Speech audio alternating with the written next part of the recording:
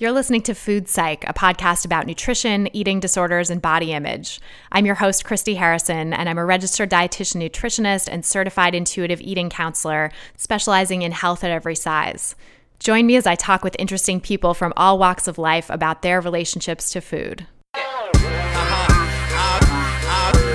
remember I was teething, little gums bleeding, cried every evening, it was all about eating. When I became a teen, it was all about beef, and now I'm ready for the world, trying to sink my teeth in. Hey guys, welcome to episode 70.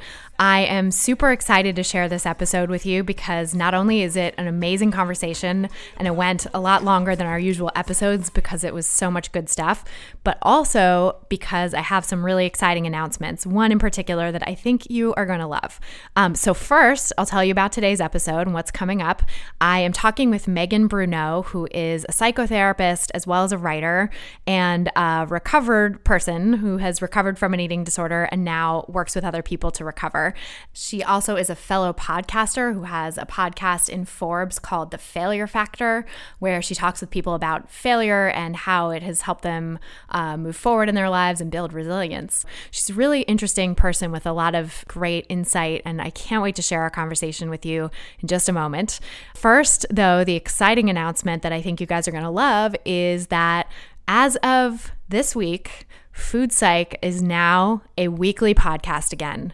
It has been a long time in the coming because if you've been listening to this podcast for a while, you know that when I started it in 2013, it was weekly, and that was the first season. And then in the second season, I just got overwhelmed and overcommitted. And so I kind of faced a crossroads. I was like, either I stop doing the podcast or put it on indefinite hiatus, or I just reduce the frequency and do the best I can and soldier on. And so I chose the latter, and I'm so glad I did because I'm so glad that Food Psych exists and that all of those episodes exist, and that I was able to keep going because I've heard from so many of you that it really resonates with you and has helped so many people in their recovery. So I'm glad that I made that self-care decision to just like dial it down and do what I could and do it imperfectly, but keep going. And I think that was such a great lesson for me because I did it and it wasn't fun. Like I really had a lot of angst about going less frequently because in season 2, I went down to monthly. It was like I was barely doing a podcast.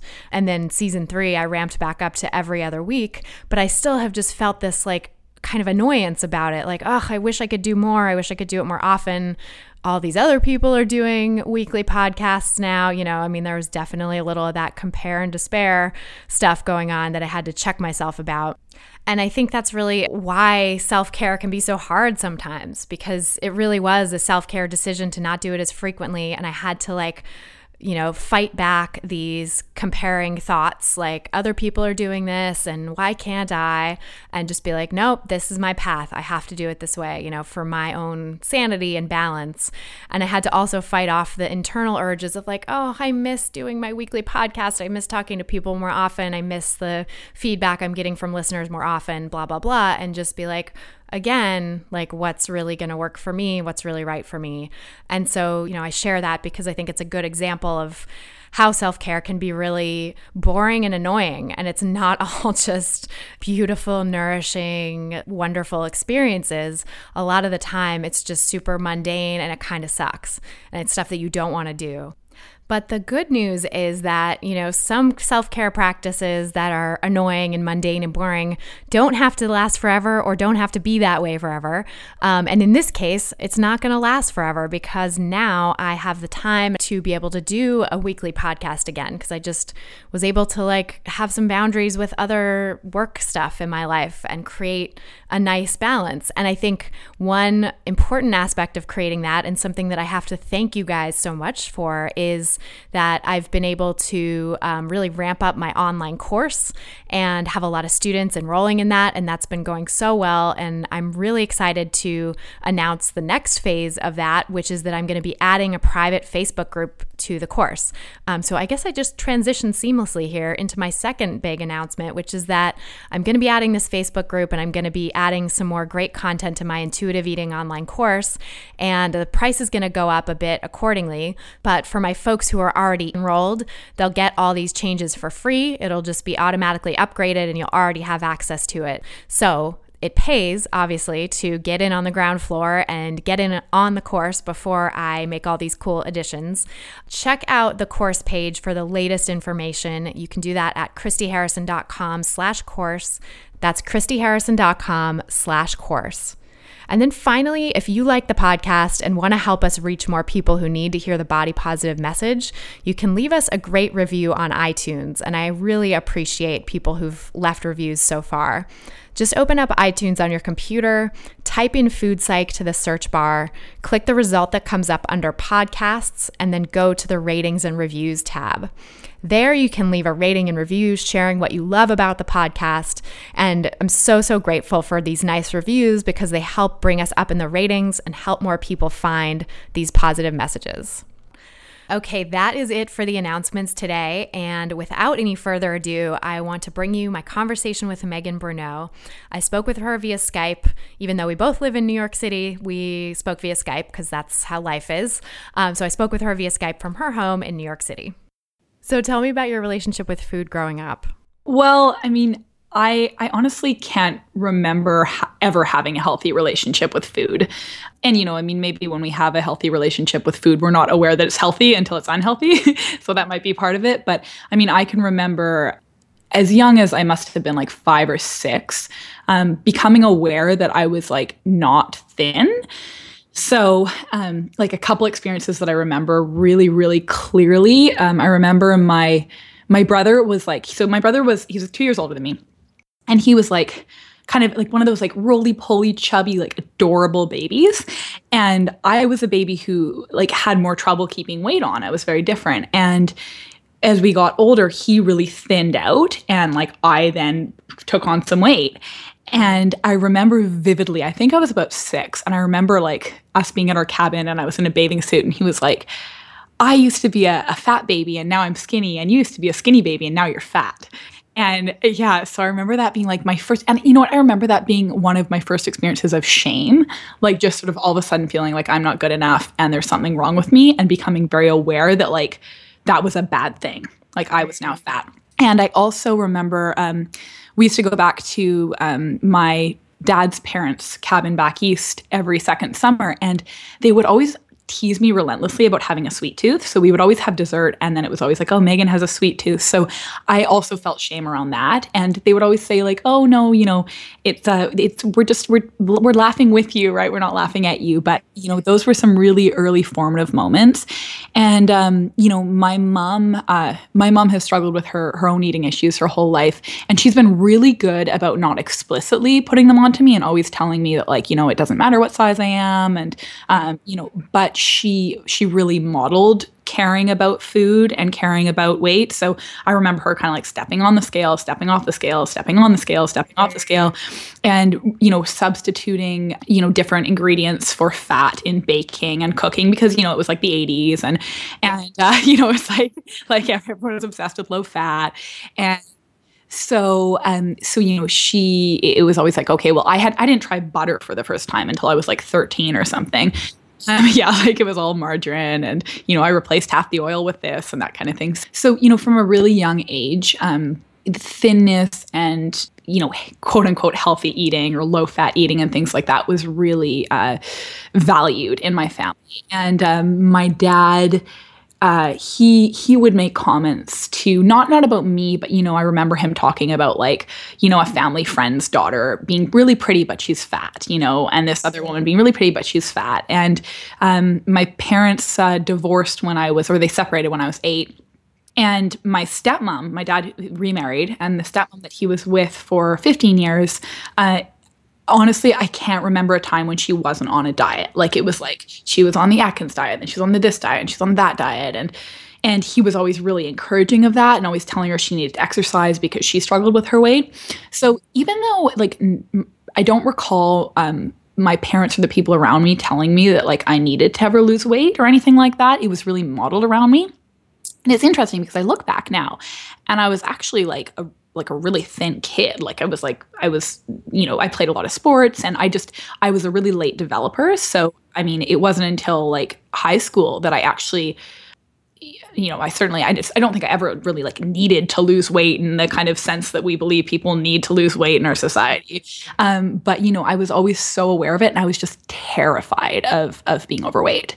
So, and I remember, with girlfriends in elementary school dieting and, trying to go as long as possible without eating. And I actually remember weighing pounds as a child. Like, I have that memory. And then I remember once I started to go over that number, being really scared. So it was like, even from like when, I don't know how old like a kid who would be when it's normal for them to pounds, but like I was really young. I was probably like 7 or 8, and, was really afraid of gaining weight and of getting bigger. So I guess like, and then the interesting thing, like as you tied into food, I mean, I guess that's more my relationship to weight, but yeah, well, it's all related for sure. Exactly. And there was a real association with comfort. So, which, of course is not uncommon, but I mean, I remember anytime my brother or I were injured. So like, we were like pretty active kids. So it's like I broke my collarbone, or I broke my, knocked out my front teeth because I biked into a car. Like, and, when my brother broke his leg, and, we were always kind of injuring ourselves, and we would go to Dairy Queen and we'd get a Blizzard. And that was kind of like our, like, our comfort was to go and have food or have a treat, right? And when my parents split up, my mom worked evenings a lot of the time, but every Thursday night we would do drive-through and must-see TV. Did you guys have must-see TV? Oh, yes. Do you remember that? Yeah. So yeah, Friends and like, Seinfeld and like ER. Right. Yeah. That was great. So we would like I would go to dance or whatever, and then we would, stop and get like a pizza or through the drive, or like some other form of drive-through or A&W or something, and then we would watch must-see TV. And so it was like one of the experiences where I think I did feel intimate and connected and seen, and as opposed to the many nights where like my brother and I were kind of left to fend for ourselves, and we didn't have family dinners.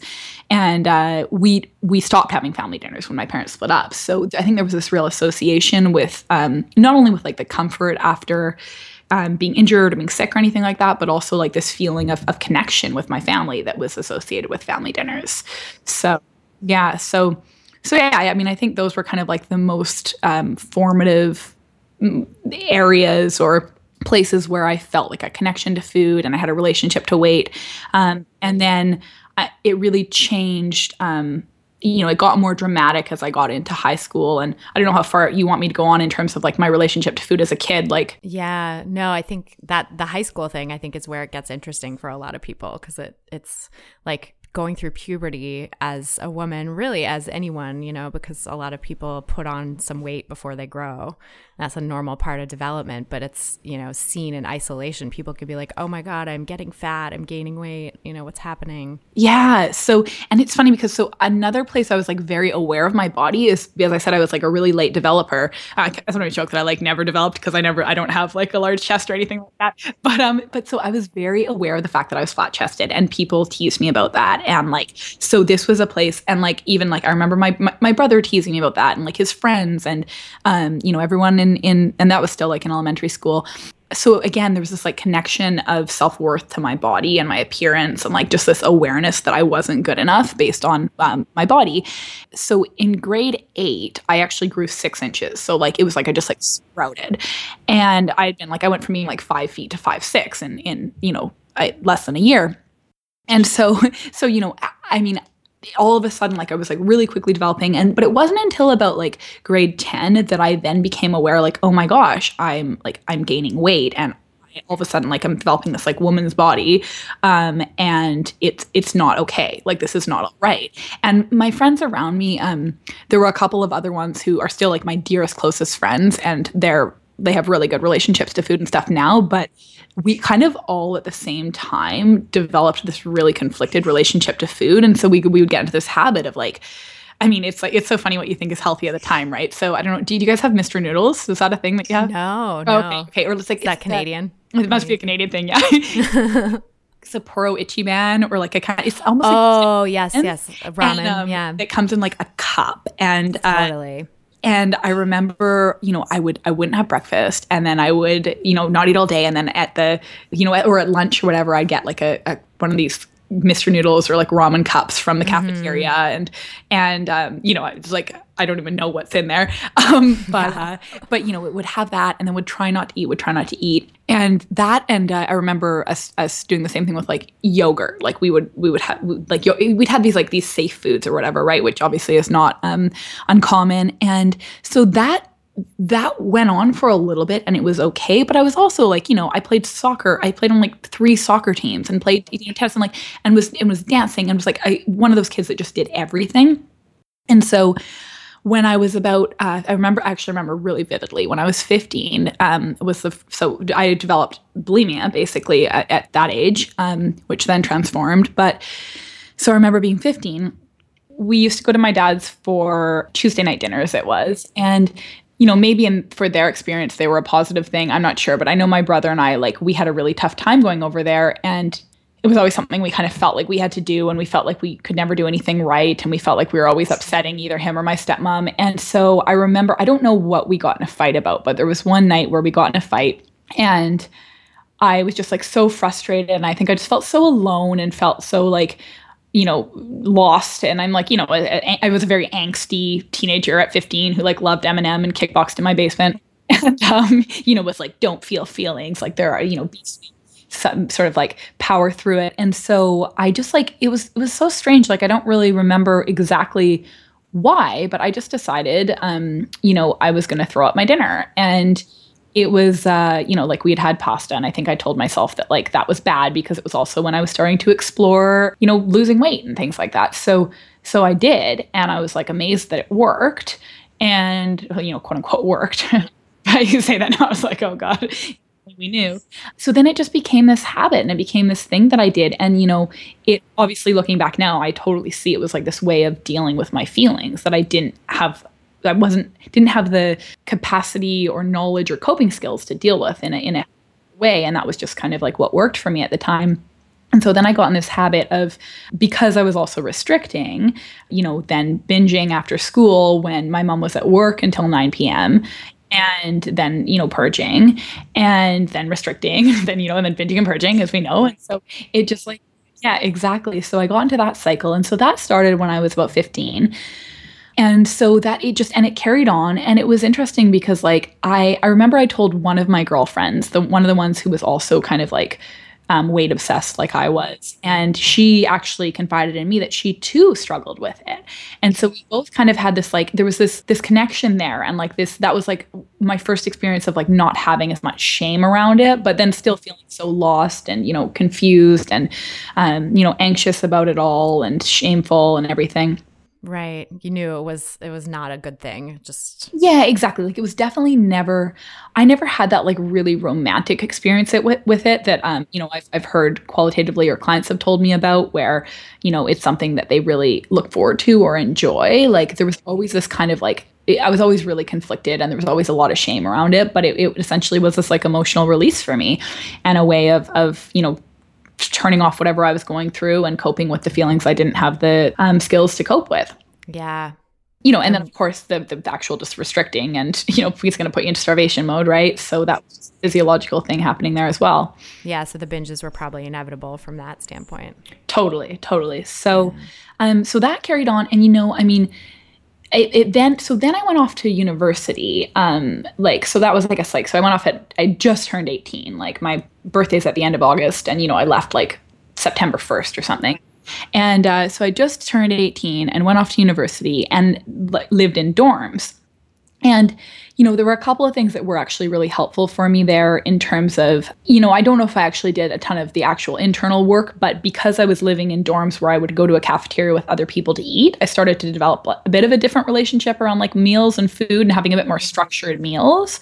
And it was just more challenging for me to binge because I didn't have, all this food in hand, and I had like a meal plan that I couldn't just like use liberally, right? There was a set amount on there. And so, in some ways, like, objectively, I seemed like I was doing better then because there were less symptoms, but definitely still struggling with all like the thoughts and the feelings and the obsession with my weight and like, feeling like I had to go spend hours in the gym. Oh, and that was something that I, developed a relationship to in high school as well, was like exercise, right? In a different way than sports. So I'd always played tons of sports and danced and everything, but I started going to the gym in high school, right? Like that, like, okay, I need to go and I need to like run on the treadmill. I need to lift weights and that kind of thing. So this sort of like more functional, like utilitarian relationship with the gym where it's like, this is for a purpose to lose weight, to burn calories, as opposed to have fun and connect and like, be healthy and everything like that. Yeah, that instrumental relationship with exercise came into play. Instrumental, exactly, great word. So I was doing that in university too. And so like for the first couple of years, because I lived in dorms, it wasn't quite as bad, I guess, like objectively. But, anytime I would go home or like going home at Christmas or holidays or for the summer, like it just put me into this panic mode because I knew I didn't have a sense of control, and I just kind of knew what was waiting for me. But one thing that did help in that time was I got my first boyfriend. Or my first real boyfriend, like I'd had sort of very superficial relationships in high school or like, hooked up with people and things like that. But I got my first boyfriend who really just like adored me. And he was just such, oh my gosh, to this day, he was just like the kindest, most wonderful person. And his sister struggled really intensely with bulimia. And so he knew all about it. He was like, he almost knew too much, like, and so when I finally one day told him about it, he was just like, he was so incredibly supportive. And he just like, still, which was really helped mitigate a lot of the shame I was feeling. But he also really, really wanted me to get better. And I don't think I was in a place where I was ready to change. I think it was for me, that felt safe and comfortable for me right now, as uncomfortable as it was. Right. So more comfortable than dealing with the underlying emotions that you didn't have the capacity to deal with yet. Yeah. Exactly. And so, we dated for almost 2 years, and there were a number of things that I think led to me ultimately breaking up with him. But I always felt this kind of pressure that I had to get better, and I don't think I believed in myself that I could, and so I just felt like I was letting him down. And so there was that piece there, and at that point I had told my mom, and she was really supportive. But I did kind of feel this like, from the handful of people that I knew, and I may have just imparted this on myself, but I did feel this kind of this pressure to get better. And so as a result, a weird roundabout way, I felt like I was like letting people down. I had that experience too, actually. Yeah. Oh, really? Yeah. Totally. And then I was immediately regretful that I told my mom, because I feel like she was then sort of monitoring me and trying to help me, but in a way that felt very like taking over, or totally, or like, the questions that they think are helpful so aren't, that are like, do you really need to eat that? Or like, don't you think you've had enough? Or like, right. What were you doing in the bathroom? Were you purging in there? Mm-hmm. So, and then the other thing that happened too was I had gotten in a car accident when I was, actually, no, I got in a car accident with my first summer of university, and I was like I came out completely fine physically, but I was really shaken by it, and I got like a PTSD diagnosis and wasn't able to drive. But as a result, I got therapy for the first time. And so, I'd had therapy as a kid too, but this was like my first experience of therapy where, I was more cognitive and more self-aware. And so that was the first place that I started to explore my eating disorder with a therapist. So, we sort of scratched the surface, and there was a limited number of sessions, of course. And like we were doing the EMDR and everything for the trauma and whatnot. So it was a part of our work, but we didn't really deeply get into it. So that was but I think there were nuggets, or there were little seeds planted there of desire for change and like hope for change, and being able to imagine like a different life where I wasn't totally consumed by thoughts of food and like losing weight, which is basically what my life revolved around. And it's interesting that it sounds like that was a positive experience with that therapist too, that you were able to sort of voice your real feelings about it, and she gave some support that was...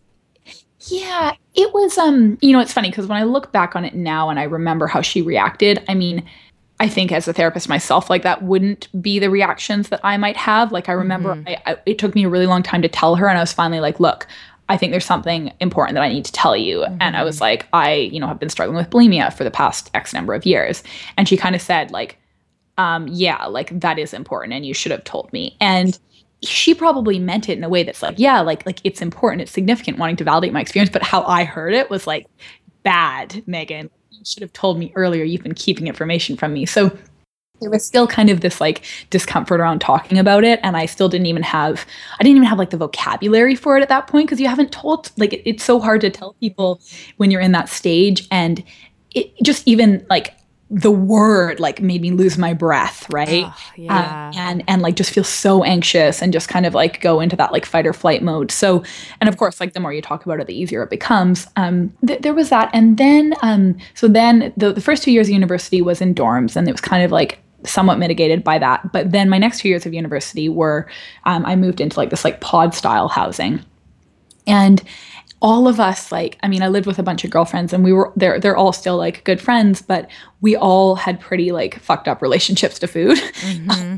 As again, like most women do. Most women, unfortunately. Yeah. I think it's hard to live with a group of women and not have Totally. some of that, you know. Totally, especially in college, university. And so like we were always trying to find out like what was the next low calorie thing, and let's all go to the gym. And there was this like a bit of a competitive nature between everyone. But, you know, and I know like at least one of the other girls also struggled with bulimia. And so, but like, you know, we had this like, it was like still a communal bathroom. So it was just, it got worse. And then again, like the symptoms started coming back, at least, you know, from a like diagnostic perspective. But right. The triggers were probably, and the triggers and the availability yeah, were exactly. probably higher. Yeah. Totally. And, you know, again, it's like you're purchasing your own food and you can eat at any time now. And you have like a pantry, as opposed to this sort of more structured meals, as that we used to all go down to the cafeteria together and have our meals together and stuff.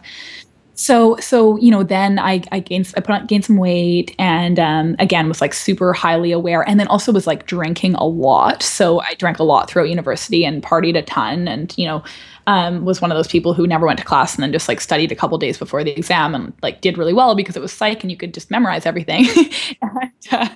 And you know, I mean, I had tons of fun, but I was also like had a pretty, you know, I look back on it now, and my relationship to alcohol was not very good either. And there's, you know, alcoholism and anorexia are rampant in my family, and like depression, anxiety. So it really, I mean, I was experiencing all of the things that, you know, had both been kind of like modeled for me, but also, you know, maybe transgenerational in my family. And, I also should have mentioned too, that I had struggled with like depression and anxiety for like as long as I could remember as well. But really, like, it was all under this like umbrella of perfectionism, of just like believing I wasn't good enough and being really hard on myself and having super high expectations on myself and not being able to feel uncomfortable feelings and just being like so afraid of failure and so afraid of being good enough and stuff. So that's very depressing and anxiety producing to have all those feelings. Exactly. And I could never really just like have fun and be in the moment. So then I finished university, but I actually went on to do my master's in counseling psychology, which was a 3-year program. But I went straight through, and, you know, I got into a very prestigious program where there were like several hundred applicants, and they ended up there were 8 people in my graduating class, and I was like the youngest by 20 years. And so it's not that it was like a super high pressure program. Like the workload was, I would say, like less than my undergrad was, but I put a lot of pressure on myself, and I always had this kind of like imposter syndrome going on. Yeah, that's rare, I feel like, in a graduate program to be one of the youngest ones, because I went back to grad school at 28 and I was like the old person, you know, most of my classes. Yeah. I think with counseling psych, it's a little different because they want you to have like the life experience, and they want you to have been out there in the field. And so for me, because I always knew I wanted to be a therapist, like I was volunteering on the crisis line at like 19, you know, or on the suicide hotline. And I was like, you know, working in the lab, and I was kind of doing everything,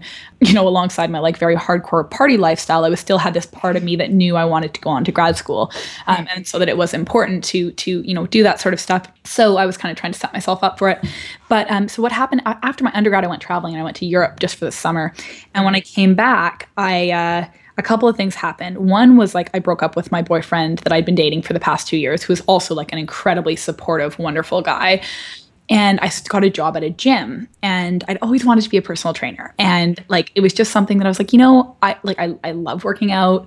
I love exercise. I'm really interested in like the human body and anatomy, and of course, you know, weight loss and being fit. And so I got a job at a gym, and I got my personal training certification.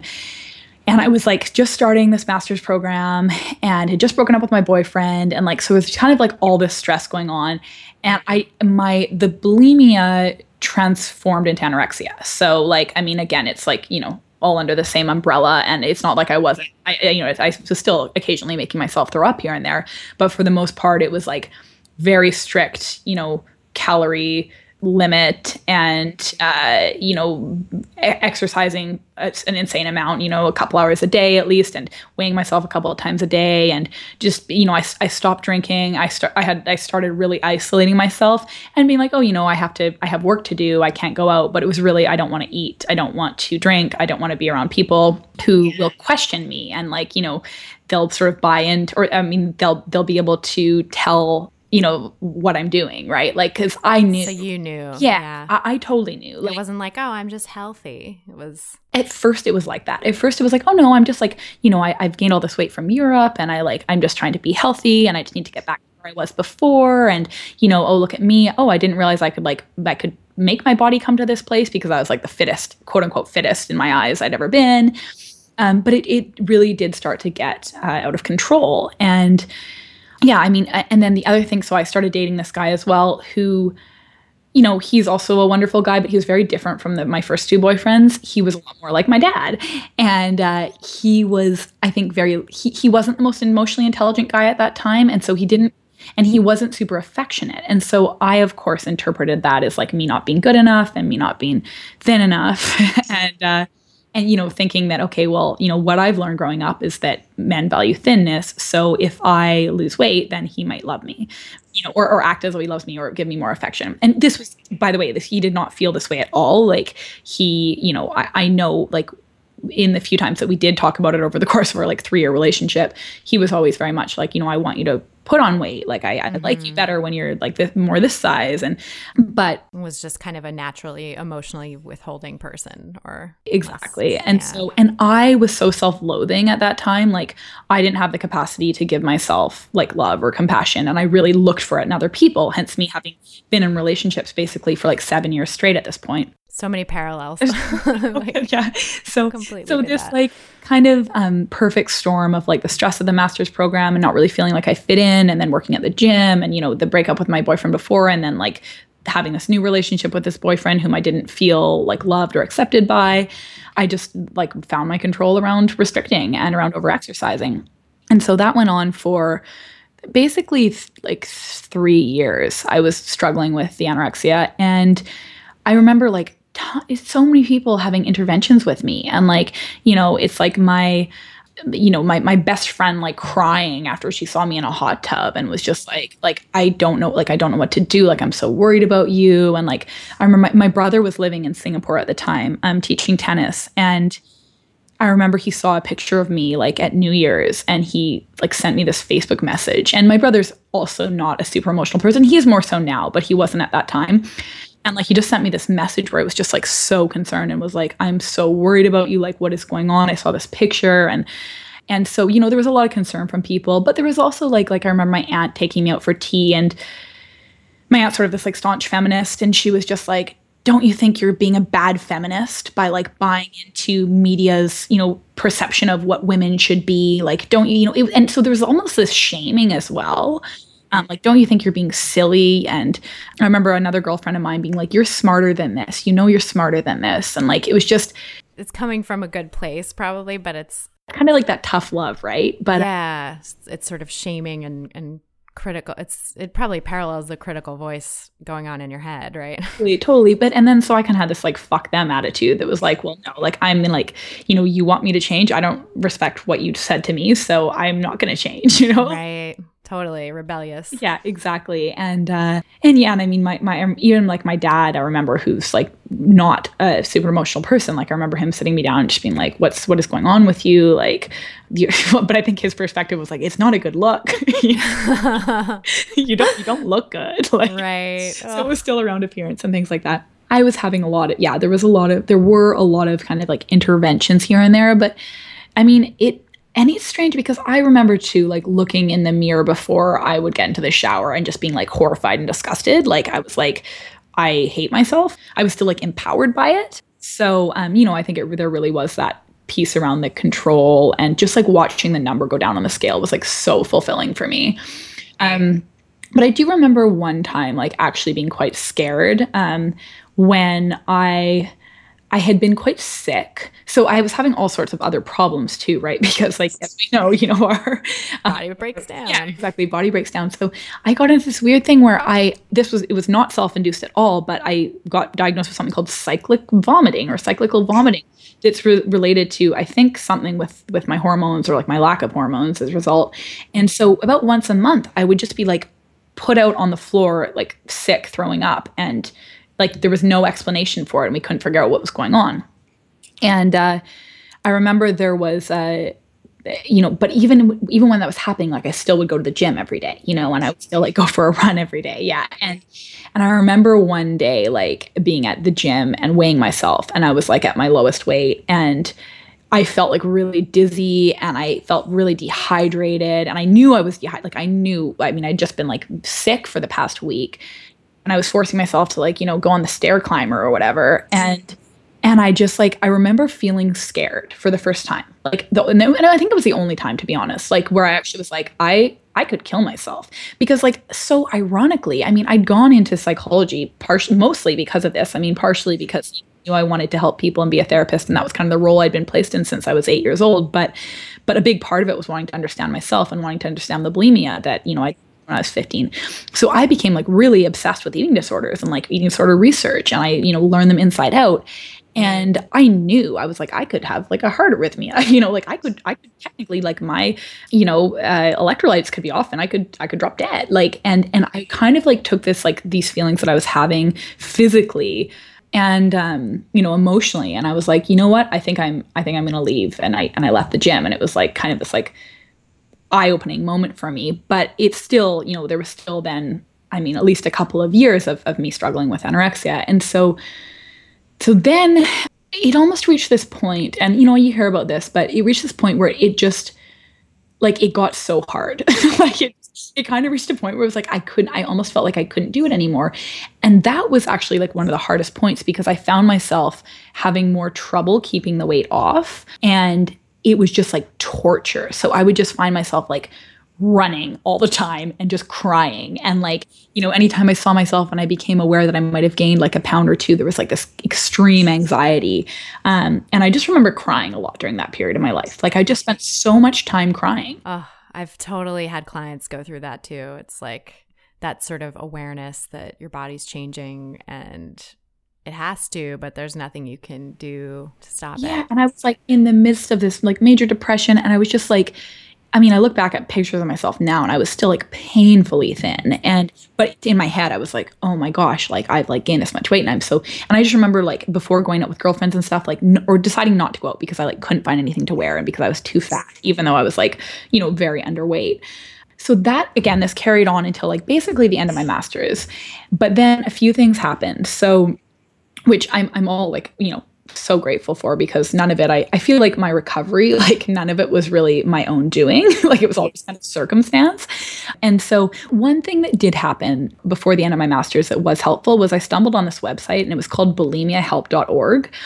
And I don't know if you've ever heard of it. And I think it's oh, you have? Okay. Yeah. So it's changed a lot since, when I stumbled upon it, but it was basically like I remember there was something like 7,000 people who belonged to this forum, essentially, where people just posted blogs and their own experiences of like struggling with bulimia. And I think in my head too, at that point, I never really thought, oh, I'm struggling with anorexia. I was like, oh no, I'm struggling with bulimia still, because once in a while I would still make myself throw up, but I wasn't binging anymore. I just thought they were binges, right? In my head, I was like, oh no, I'm having too much. But it's like, oh my God, I had like X amount of calories, which is like less than, what would be a healthy number for a healthy, And so that was one thing where I started to like feel this connection, I think, to other people who are struggling, and feel empowered to both change for myself, but also like this kind of camaraderie in this community of people who was like struggling and wanting to help them through recovery and so and through helping myself. So that was one thing that happened before, but the probably like the three major things that happened for me then, and this was that like I just turned 25, I think. Let me think how old I was. No, I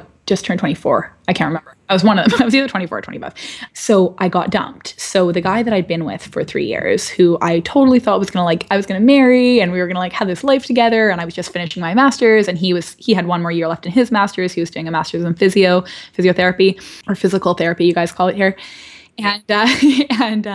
So I had this totally thought like my life was set and this is what's going to happen. And even though I was absolutely miserable in every aspect of my life, I was like, no, this is the life I'm supposed to be living. And so pretty out of the blue, at least in my opinion, he dumped me. I mean, and honestly, understandably so, I would have been so miserable to be with at that point. But this was shattering for me on so many levels, right? Because I was like, but wait, no, if I'm thin enough, which I still was very thin at that point, then you're supposed to love me and you're not supposed to leave me because that's what's important. And that's why men date women, is because they're thin, right? And, had this really fucked up worldview. Absolutely shattered and turned upside down at that point, because I was like, wait a second, I'm the youngest person in history basically to finish this master's program. I had a really prestigious clinical placement. I'd, was just finishing my thesis and was at this extremely low weight and was just kind of felt like I was checking off all the right boxes. And then he was like, I can't be with you anymore. And so it was helpful in the sense that one, it turned upside down my worldview. Which needed to be shaken up, it sounds like. Totally need to be shaken up, experientially too, right? Because people always tell you oh no, that's not what's most important. But I was like, no, weight is the most important. So the other thing that it inspired for me was for any of us, and most people have been through some form of grief on some level, but heartbreak is definitely grief. And going through heartbreak, which was something I'd feared my entire life, by the way, because I'd witnessed my mom go through it and not get out of bed for 10 years. And so I'm exaggerating a bit, but she was very, very affected, on an extreme level, and was 10 years, I think, before there wasn't a day that passed that she didn't cry. And so I really, really feared heartbreak. And it's I just went face first, or head first into my worst fear. And I had always coped with difficult feelings by just muscling through and just telling myself to be stronger and just get over it. And I couldn't do that in this situation. That did not work. And I would wake up every day. I remember I used to dream of still being with my ex at night. And then I would wake up and I had this little pocket where I thought that my dream was reality and I felt okay. And then just the reality sunk in, and it's just this flooding of pain and sadness and grief and loss and loneliness and all of these really uncomfortable feelings. And a couple things happened through that. One, a girlfriend of mine gave me a book called When Things Fall Apart by Pema Chodron. Yeah, which was the most life-changing book I've ever read. And the other thing that happened kind of simultaneously was one day I just woke up and I was like, hey, sadness, nice to see you, come hang out, right? It was this kind of guest that was always going to be there, and I tried to push away and tried to tell not to come visit, but I was just finally all right, fine, you can be here, And so in that, I started to learn how to make space for difficult feelings and how to let them be there and relate to them in a different way, at least by permitting them to be there. I hadn't quite at that point learned how to be self-compassionate, but a big part of self-compassion is being able to make space for your uncomfortable feelings. So I had that really experiential experience of sitting with my uncomfortable feelings. And so there was that. And then the other couple things that happened, one was actually right at the end of my master's program, I did start learning and reading about self-compassion and became really interested in it. So I started reading a lot of Paul Gilbert's work and Kristin Neff's work. And I really conceptually understood it. I just didn't know how to use it with myself. But I was super interested in it and I'd been introduced to it. So there were those things. And then the third thing, well, I know I said 2 before, now I'm remembering 3, but the third really impactful thing was, so I had gotten so many injuries from over-exercising.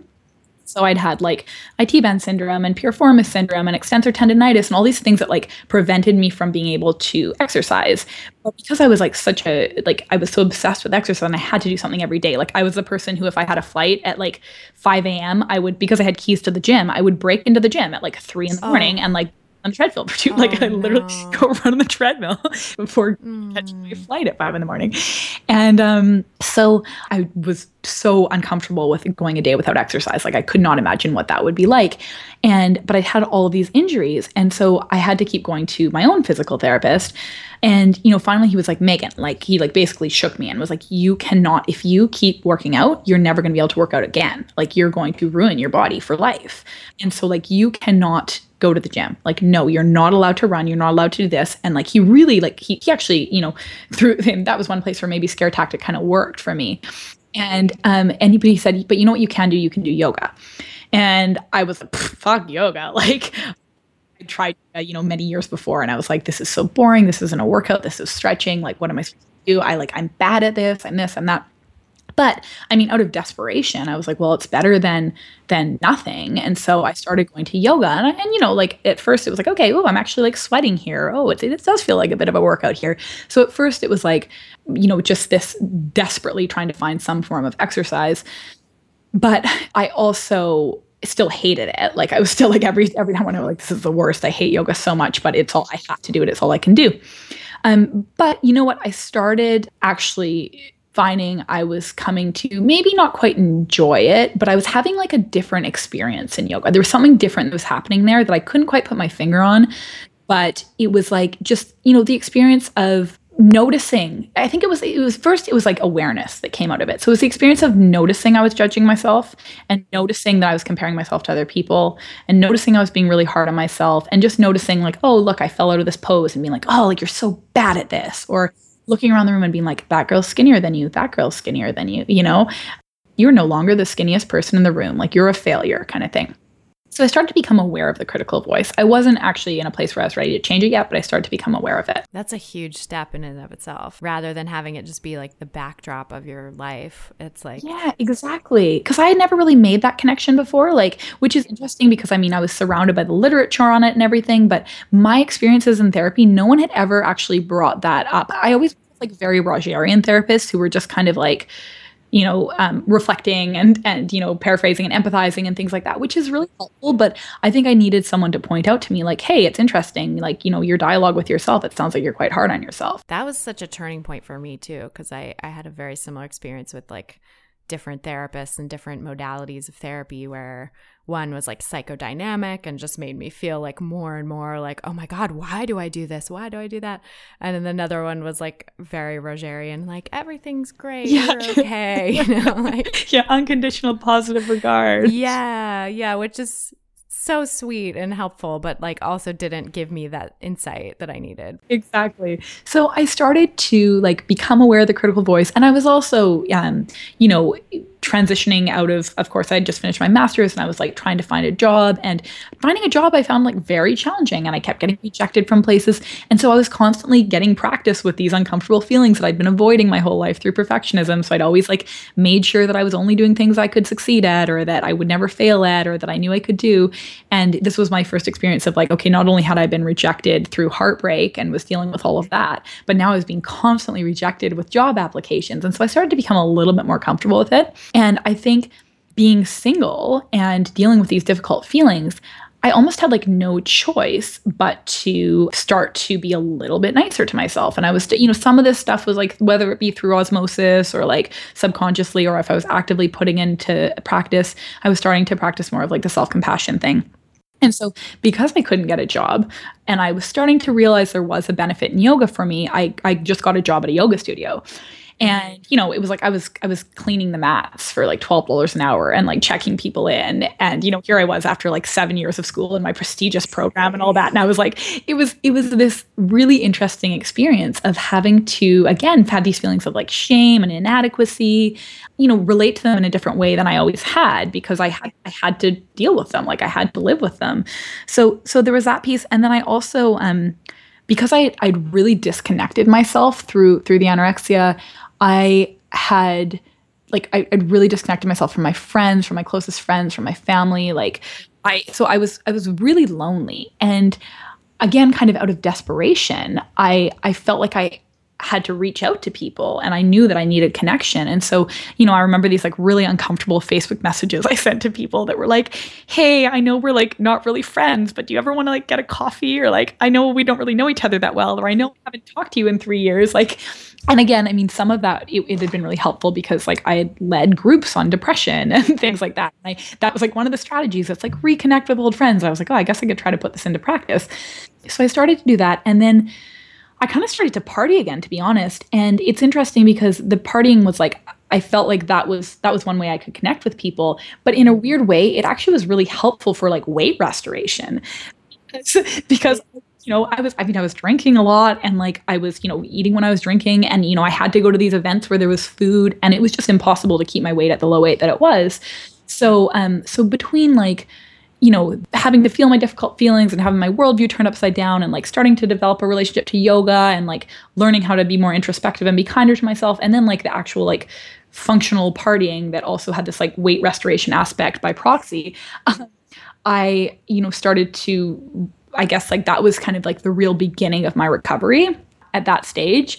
So, and I mean, that was more than 5 years ago now. And it's taken a while. Like, it's not like it just all happened overnight. And as as you said, like the stuff that like your clients are going through right now, where it's like you're putting on weight, and that almost happens before you catch up emotionally and cognitively to the process, right? So it's like that happens first, and it's just so painful. And I just remember being like, oh my God, I have stretch marks and I have this and that, because it all happened pretty quickly. And, I had lost, I put on about half my body weight. So I am now like, or I was, 2/3 of what I am now. And so it was significant, and it was pretty traumatic, I would say, to go through. Because, it's also something where people think they're being helpful, and they're like, oh, you look so healthy. And I just remember crying and like just like having to leave places because people told me I was healthy. And I was just so afraid of having pictures and Facebook photos tagged of me and things like that.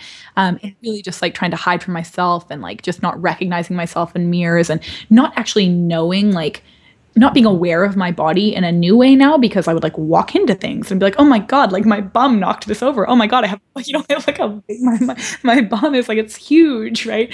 I can't fit through this small space anymore. Like, so, recovery certainly it wasn't sunshine and rainbows. I was just thinking, like, I was talking to a colleague yesterday who like works at a treatment center and is like part of the administration of like a really respected treatment center, who was saying like, I couldn't afford to go to my own treatment center. Like, there has to be a better way to, help people recover, like in their own environments. And, there's got to be a way other than this sort of like traditional recovery path.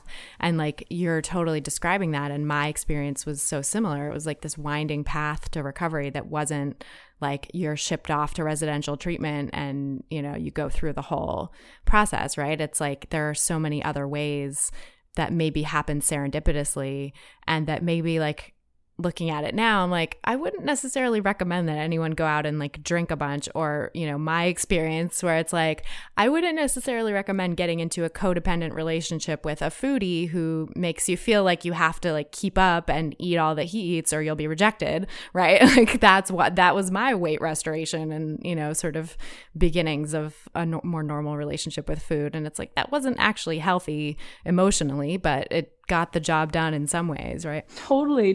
I mean, we can be creative, I think, right? And maybe I think that's sort of a skill that is helpful, I think, as in recovery, but also just like in life, right? Like for us to kind of be creative and not necessarily, because, I think the thing is too that so much of this, at least when I conceptualize it, is related to perfectionism, right? And this like expectation that we have to do things in a certain way, and, really needing to be able to predict and control and feel comfortable and certain and all of that. And so sometimes like, doing things off the beaten path is actually like a corrective emotional experience in itself, because it's like, hey, you don't necessarily have to follow this like A to B pathway. And there are many roads to recovery, and like neither is like better than the other. It's really just like what works for you.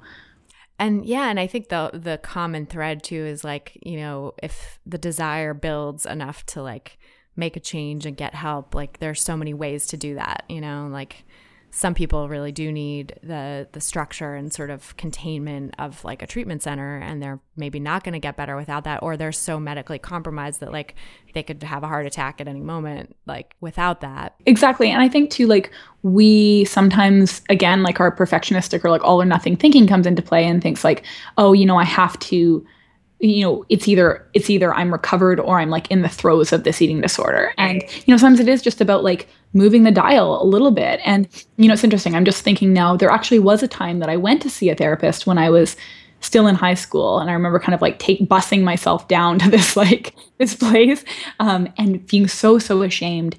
And it was a horrible experience. Like, I think it was like the intake worker, maybe she was new, or maybe she just was like highly unempathic. But it was like, I had a moment there where I was like, I need help and I want to get help. But then my experience, unfortunately was not a super positive one. And so I didn't feel empowered to seek help again until, I'd had the car accident and everything like that. But so, I think like there are little pit stops along the way where maybe we do gain awareness or, see that there's a different way, but that's just like not the timing, but that doesn't discount where we are in our journey. Like we're still in recovery, in a way. It's like, no, I kind of think like, as long as we're aware that there's a problem there, then we're always kind of in recovery, like as long as it's a desire for change, then we're in recovery. And just because like the symptoms don't always decrease, or there's like, still the behaviors and things like that, it doesn't mean that we're not in recovery or we're not trying.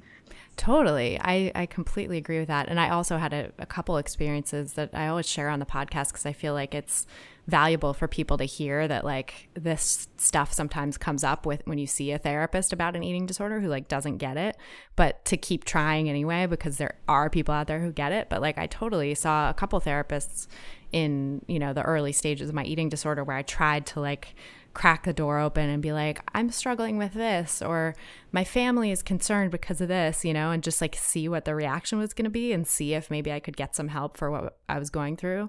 And the responses were so invalidating that I just shut the door and didn't want to open it again for years, Well, and the thing is too, it's like when we're, again, high expectations on ourselves, it's like we're not sick enough, like, oh, well, I'm not, oh, well, like my BMI is only this. So, and sometimes people literally tell you that. Like I was like struggling, and the first therapist that I told, she's like, oh, well, you couldn't have anorexia. You're not thin enough. Like literally said that to me. Like she's like, you're not a slight person. You're not at risk. Like what? Wait, oh my gosh. Oh, see, that just breaks my heart, and like the misinformation and like lack of training out there. But yeah, or even things like, I was always on birth control, and so I still had a period, at least until like I actually did eventually still lose it on birth control. But for a while I still had a period, even though I was at a pretty low weight. And yeah, like, that being a diagnostic criteria, or I don't know if is it still a diagnostic criteria? It's not anymore. Thank God. Yeah. At that time it was. That messed up a lot of people, I think, because obviously where do men fit into that too? Like, so yeah, I think like for me and the way that I view it and the way that I now work with clients is like, first of all, like, as you can tell from my question about the DSM there, like I don't look at it from like a diagnostic perspective. It's like, look, if you struggle with if you think your relationship to food is causing you distress in your life, let's work on that. Your relationship to food, weight, right? I'm not going to sit there and be like, well, like, tell me how much you weigh and tell me exactly what you ate and blah, blah, blah. Sometimes it is helpful from like a nutritional standpoint because yeah, like there are certain things that we might have or diets we might follow that are going to lead to restriction or going to lead to binging, like no matter what. Right? So it's important from that aspect. But I really try to, both with myself and with my clients, bring about this like self-compassion approach. And a huge part of that is recognizing the utility or like the instrumental, as you say, aspects of the eating disorder. So like for me, it was a way of coping with my uncomfortable feelings. It was a way of connecting, it was a way of escaping and numbing, avoiding. And I needed that at the time, and I would even go so far as to say with some clients, like, what, that was really brilliant of you. That was really brilliant of you to come up with this way of coping at that time. Right. And it served you then, but it's not serving you anymore, And so being able to help take away that shame, because there's so much shame in this. Right. And so, that's a huge part of it, but really like, and I know like you've talked about self-compassion before, but for any listeners who aren't really aware of what it means, it's it's kind of this idea, it's not about believing that we're perfect or believing that we are like, we have the most beautiful bodies or we're this or that. It's like, hey, I am imperfect like every other human out there. And that's okay. I'm still worthy of love. I am still worthy of, friendship and a good life. And I actually get to determine whether or not I am good enough and whether or not I beat myself up for existing in the way that I am. And I can choose. I am empowered to choose like to treat myself as I would like a friend or someone who I really love. And, there's that kind of like self-kindness aspect, but then a big part of it too is this idea of mindfulness, of course, which is, being able to just like accept our thoughts and our feelings like without judgment and permit ourselves to, like I had said, like permit ourselves to feel sad and anxious and depressed and rejected and be able to be like, hey, it's totally understandable that you're feeling I'll use the term rejected right now because, you just didn't get the fourth job that you'd applied for, or you just found that and like, it hurts and you were really wanting it. And like rejection is a natural and healthy feeling. So being able to really like permit ourselves to feel what we feel and think what we think and not judge ourselves for it and recognize that, there's like an evolutionary component usually with our feelings and that our thoughts are like a product of our society and, even the desire to want to be thin. Like I even find, I find myself still now, it's like, oh, maybe, I should try to lose a few pounds, have those thoughts here and there. And then it's like, I could beat myself up for having those thoughts, right? But no, the self-compassionate way is like, hey, look, it makes sense that you want this. You live in New York. Everyone is pretty underweight. I'm part of the wellness industry, which I hate to say it, but is essentially a euphemism for the diet industry. And, I'm surrounded by people on juice cleanses and who are gluten-free and this free and that free. And times feel like I'm doing something wrong because I'm like, the plus size one of the group, basically. And so, being able to recognize like, okay, look, it's okay that I'm having these thoughts, but are they serving me? Like let's have a little reality check here and see, because I think at the end of the day, we have to choose, at least for a person like myself, who's not like a supernaturally thin person. I have the choice between like living a good life and like doing what I want to do and like being the weight that I am and that I'm meant to be, or like killing myself and being like the weight that I quote unquote want to be, or that I like think is my quote unquote ideal weight, which is not my ideal weight at all. I think again, this is our media and our society tells us we have this ideal weight that's like lower than what we all actually are, because we're taught to believe that this like angular, kind of bony look is what is normal and healthy and what we're supposed to aspire to be, but it's actually not at all for most of us anyway. Yeah, and I think it's so like understandable that especially given your history, like those thoughts would still come up, and those, that like having been so attached to weight as a marker of worth for your whole life, like it doesn't just go away overnight. Those thoughts don't just go away. But yeah, you can relate to them differently and not have to like follow what they say, Exactly. And then the third piece, so there's like that kind of self-kindness piece, there's that mindfulness piece, and then the third piece of self-compassion is just this like idea that we're all in this together, and this kind of like common humanity piece. It's like, what you're feeling right now is similar to what millions of other people are feeling in the world right now, and we all know that experience, and we all know what it's like to feel not good enough, or to feel unworthy or unloved or scared or underconfident or anxious or fearful or rejected or lonely, or like all of these uncomfortable feelings that we most of us do feel frequently, and that like they're passing, like they're going to come and they're going to go. There's like that concept of impermanence, or that, self-compassion really comes from a secular Buddhist philosophy. And so just like recognizing that, yeah, like, we're all in this together. We're all kind of fighting this fight, or, having this universal experience of not good enough-ness. But we're all kind of connected, and we're all sort of in this together, and seeing it more as like a group effort than this comparative, like, individual experience where we feel so alone and we feel so much more shame as a result. And we feel like we're just like the only person on the world that's dealing with it. And that's why I get so frustrated with like the positive thinking movements and like, the happiness industry, because it really tries to sell people this idea that, we should always feel happy all the time. And if you don't, or if you ever feel lonely, or if you ever feel anxious, you should either, go get a prescription for something, or there's something wrong with you, you're not trying hard enough. And so then people feel this shame around their difficult feelings. So that other piece of, self-compassion is to just recognize that like everyone feels this stuff. And it's more about like how we react to our feelings. Our feelings are not bad, right?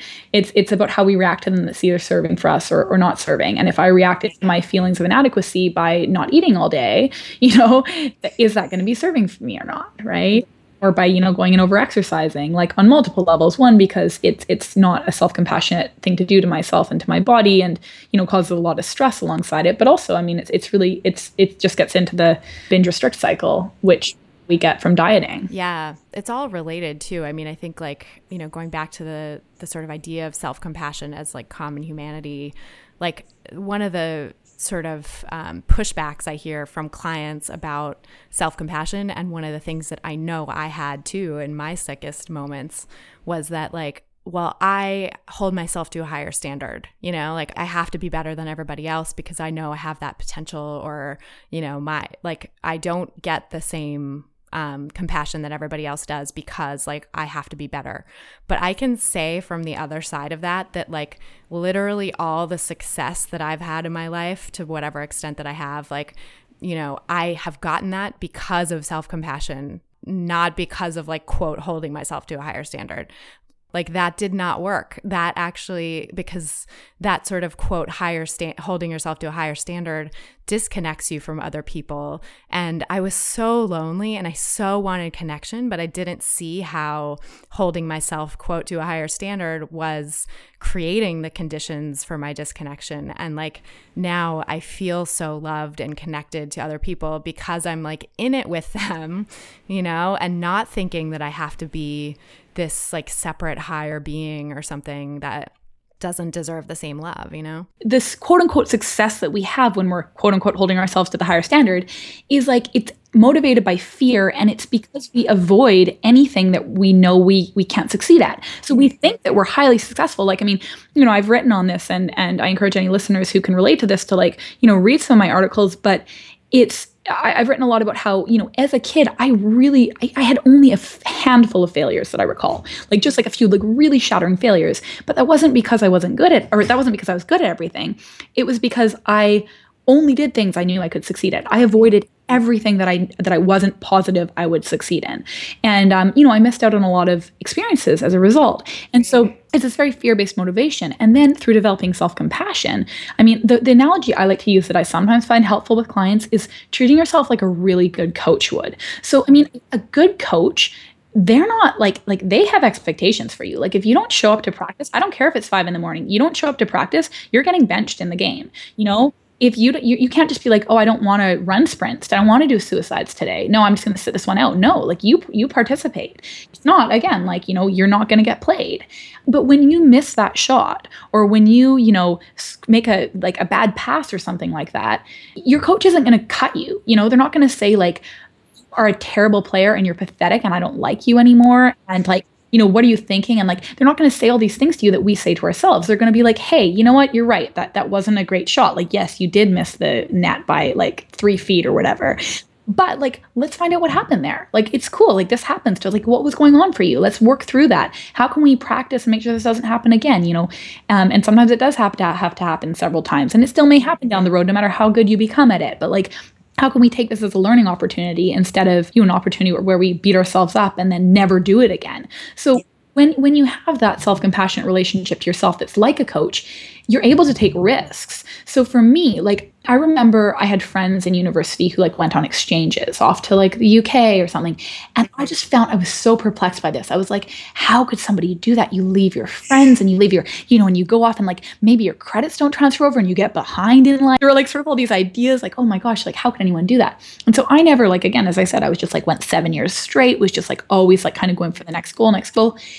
And then even after, I finished my master's, and when I finally did get a job, I actually landed like my dream job at a college counseling center and was there for a few years. And it was a really, really wonderful experience. But, it was only about a year and a half ago that I decided to kind of just like leave everything and just pick up and move to New York. And with not a lot of security, knowing no one, left my job in Vancouver was a really good job with like a great pension and benefits and like 8.5 week vacation and maternity leave. 8:30 to 4:30. And it was just like, it was a dream job. But I knew that there was something more that I was meant to do and that I wanted to do. And I felt really compelled to come to New York. And so I just like friggin' packed a suitcase and moved. I mean, I did have a job. I was offered a job, but it wasn't like, it certainly wasn't a dream job or a long-term thing. And I'm no longer in that position. But I left, I left the boyfriend that I'd been living with and, the soccer team that I played with 3 times a week. And like, I just kind of left, and all my dear friends that I'd known since I was 2 and, kind of came, and I never would have been able to do that if I didn't have self-compassion, like, because that would have been way too risky because, self-criticism would have told me, but what if something goes wrong? What if you screw up? And I wouldn't have been able to cope with it. And I knew I would have just beat myself up, if I hadn't quote unquote succeeded. But because I now have that like unwavering sense of self-compassion, I know that no matter what I do, I'm going to be able to find meaning in it and be kind to myself and like hopefully forgive myself. I mean, there's some areas where I'm like, oh man, if I like were to, run over a toddler drunk or something like that, not that I drive at all or nor that I drive drunk, but like, there are some things where I'm like, ooh, like, I don't know, I'd have a harder time finding self-compassion in one of those situations. But, and that's sort of something that I marinate on. And I'm like, how would I find meaning in that and work through that? But I mean, I really don't think that's going to happen. But, for pretty much everything else, I'm like, I can't imagine something that I would do where I couldn't find forgiveness for myself or couldn't like find the meaning in it or find the, the silver lining or whatever without sounding too cheesy. And that's because of self-compassion. So that allows me to not feel like I have to always be in a relationship. Like I am single right now by choice, and I'm happy. And, it allows me to be able to be, the heaviest weight I've ever been in my life, but be like the happiest I've ever been in my life, which I could not have imagined 5 years ago. Like I just couldn't, those two didn't go together. It was like, if I was that weight, I would be miserable. It doesn't matter what my life looked like otherwise. Right. Or be able to take risks and, essentially be a freelancer that I am now. And not really have like this clear path. Like, I don't know where I'll be in a year and that's okay. Like I'm so much more comfortable with uncertainty and uncomfortable feelings. And, the days where I wake up and, it is like that time of month, or I didn't get a very good sleep, or, I am feeling kind of low and it's okay. Like I permit all that. So I think, yeah, that self-compassion, like, as you were saying, my successes that I have now are a result of them, not in spite of them. They're because of them. Yeah, because it's such a great point that like self-criticism really keeps you stuck, keeps you small. And, you may not think you're being stuck and small, but you're actually doing just that, like you think you're pushing yourself to do something great, but in pushing so hard, you get nowhere. Like if you can open up and let yourself explore and feel and be, like great things come to you and you don't have to push so hard. Yeah, exactly. And I think like so much of our success comes from risks, and we can't take risks if we don't know how to sit with uncomfortable feelings. And so when we can learn how to sit with anxiety and uncertainty and like inadequacy or rejection or failure or like all the feelings that come up when we're in transition or when we don't know what the future is going to look like, then we can take risks because we're like, I know how to cope with the difficult feelings that come up with this, so I can do it anyway. Even though perfectionism tells me I should stay in this comfortable role or like do what I know and what I can see and work for somebody else and like, stay in this relationship, even if I'm like not super happy in it, but I should, because what happens if I'm single? Oh my God, I might die alone. Like, oh my God, like my baby clock's gonna run out. Like, and so when we can let ourselves, like when we can learn that we can cope with not just those feelings that come along with risk, but also like, okay, what if I never have children? Can I live with that? What if I am single for the rest of my life? Can I live with those feelings that come up? Yeah, I'll probably be lonely sometimes. Will I be able to support myself through that? Will there be some grief around like maybe not having children? Yeah, probably. Can I cope with that? Can I give myself compassion while I ride out that feeling? Because impermanence will eventually take it away. So I think being able to trust that no matter what happens, no matter what trauma we go through or loss we experience or the difficult, stressors that we have in life, which inevitably we're going to have because that's what life does, then we have this we can have this calmness or this like trust in the process or the universe or ourselves or whatever, that's just like whatever comes, like I got this. And as a result, we can actually like follow our hearts and our dreams and do what we really believe we're put on this earth to do. Oh, I love that. The power of self-compassion. Right, exactly. I know. I like to think I'm like such a self-compassion ambassador. I mean, I'm not like, I haven't done any of the research in it, but I think I'm like the biggest fan. It's like the amount of times I like quote, Kristen Neff or Paul Gilbert, like they probably just think I'm this like crazed fan of theirs. It's like, oh my God, everyone, self-compassion, bring it into your lives. It's not the same as like that self-love where it's all about I'm perfect or I just love myself. It's not about affirmations. Like, no, it's just, it gives you flexibility. It's like, perfectionism is rigidity and inability to deal with setbacks that are inevitable. And self-compassion is flexibility and ability to adapt and deal. Totally. I love that. Yeah. I often use the term of like Tai Chiing our emotions or like Tai Chiing our thoughts and things, because it really is like that. It's like being like water, or, just kind of flowing. And it's not about willing ourselves to not be hard on ourselves. Like oftentimes with clients, when we start listening to their internal voice, they'll start to be like, oh, I was so hard on myself this week. I'm so bad at this. I'm the worst. Like, I'm so bad. And it's like, no, be kind to yourself for being hard on yourself. As counterintuitive as it sounds, compassion is not like, you can't spot treat with compassion. I say like, gotta like give compassion in all areas of your life, to other people, to yourself, but also to yourself for being hard on yourself. And even to that critical inner voice, being like, hey man, hey, critical inner voice, I love you. You're so cute. You're coming in here. You're trying to help me. I see what you're doing.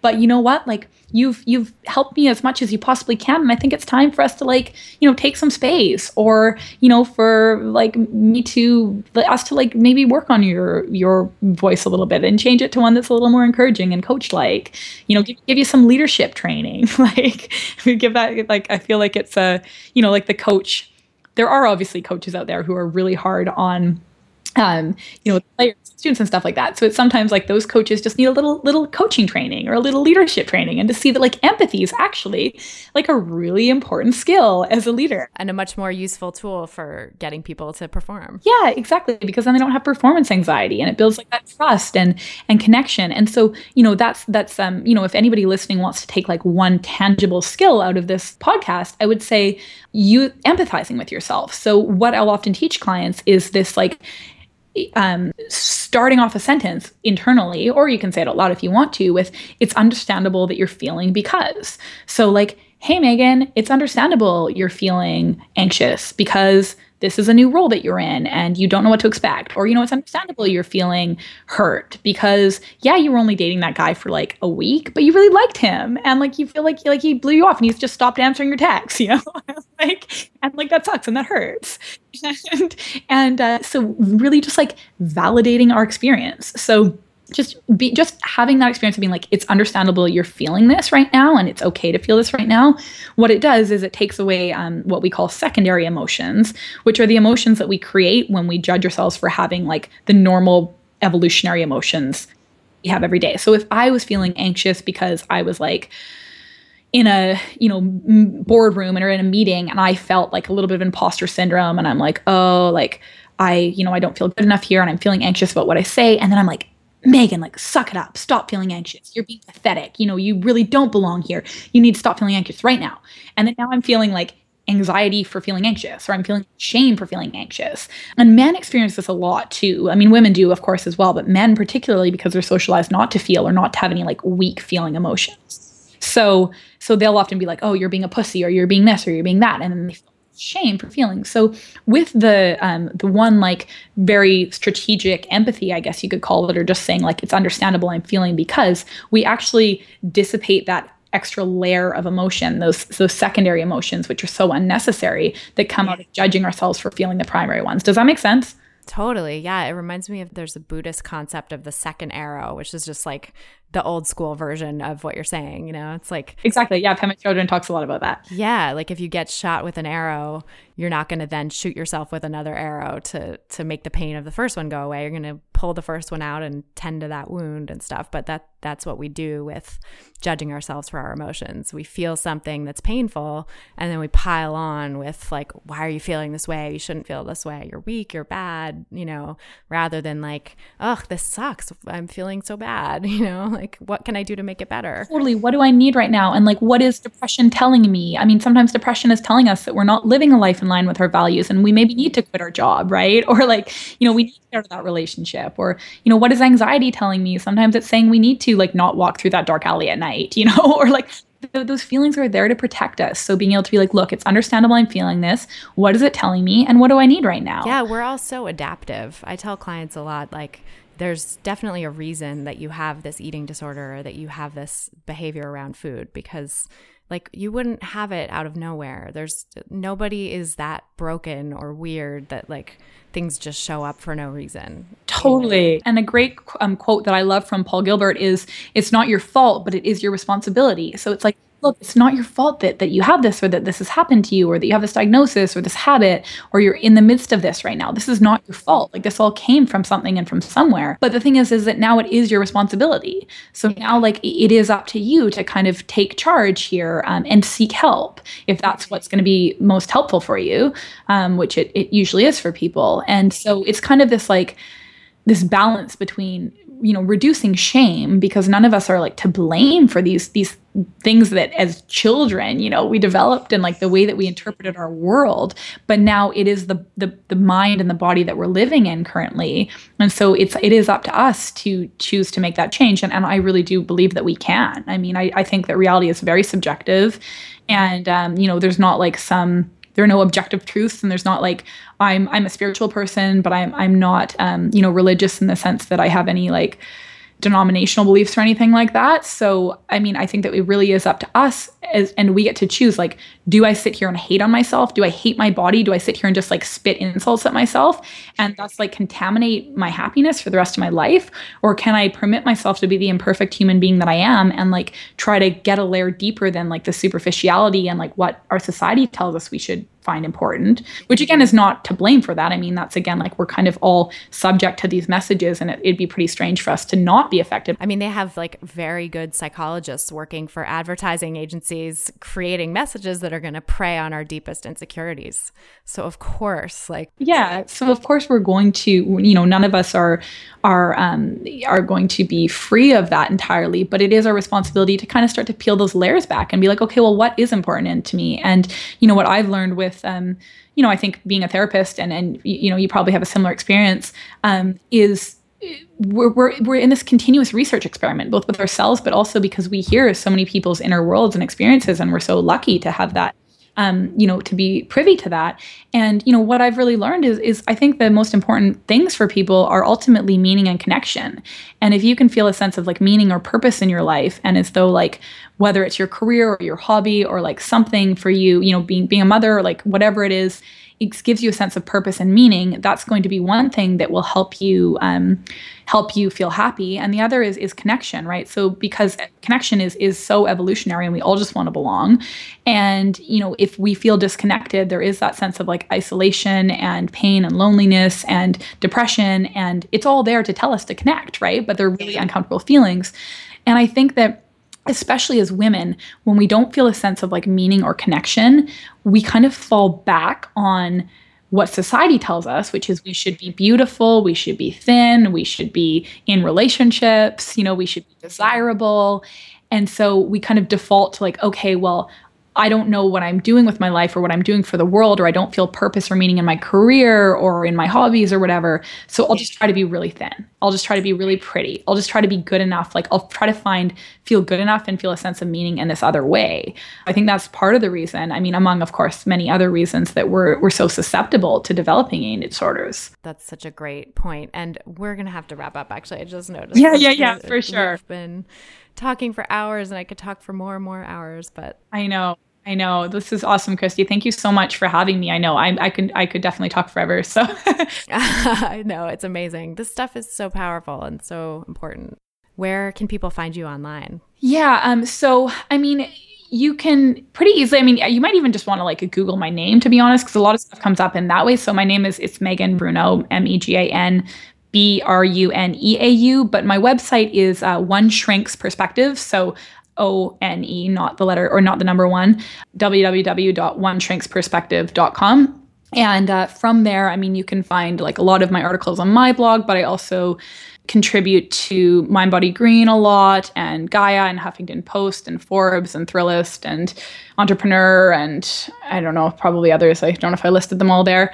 I've written for a lot of publications there, and then I also have a YouTube channel, which is just under my name, and you can also find me on Facebook. I have a Facebook page, and LinkedIn, and Twitter, and Instagram.